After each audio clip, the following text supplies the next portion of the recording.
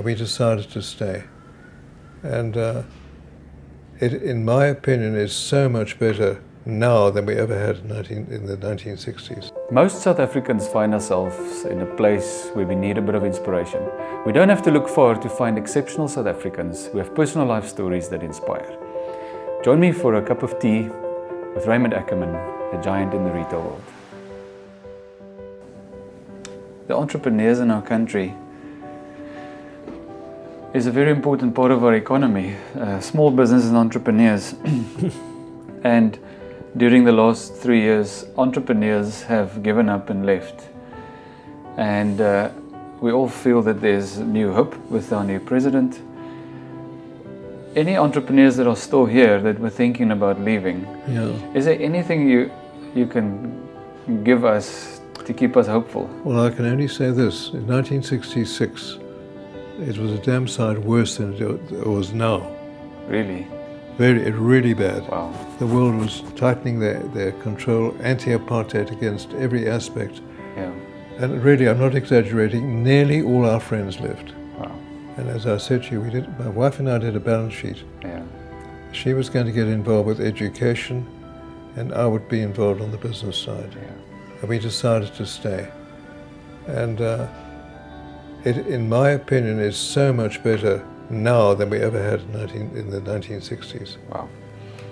And we don't hear that. No, so much better. And that all the things that we do now, I mean, my wife is deeply involved, and always has been, in education, and she's helped me build Pick n Pay. But the country was in a desperate state in the 60s, and the emigration was far worse than it is now. Wow. And I only say, I thank my lucky stars every day of my life that we didn't emigrate in 1966. And I think that's the message that I'm giving to my grandchildren, let alone outside people. It's fantastic to hear that, because we think it's going really, really bad, because in our 20 years of thinking about business, this is the worst. So it is very helpful to hear that it's been far worse before. Far worse, and you've done well in a tough climate. Yeah, thank you. And do your people working with you understand how difficult it was when you started? People don't know that. People don't know that, when I started, I remember I lived in Hout Bay, and my first client was in Franschhoek. And I would leave in the morning at 6 to start at 7.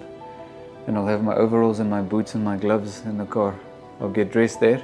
Was in your present business? In this business. Yeah. I would then work in the garbage bins with my staff, and I'll work all the way to 7 p.m. and then I'll get back and I'll drive to Hout Bay to shower and go to bed. Right. And that's how I worked for 3 months in the garbage bins with no money, and making a little bit of profit, investing it back, and it's been that for 15 years. Right. And one of the things I remember was, cash is the most important part of your business. You kept saying to me, I don't care how many contracts you have, I care how much cash you have in the bank. And that's why that 4 legs of the table is such, to me, it's the best thing that was ever shown to me. Yeah. And I think I must use that every day of my life still. Yeah.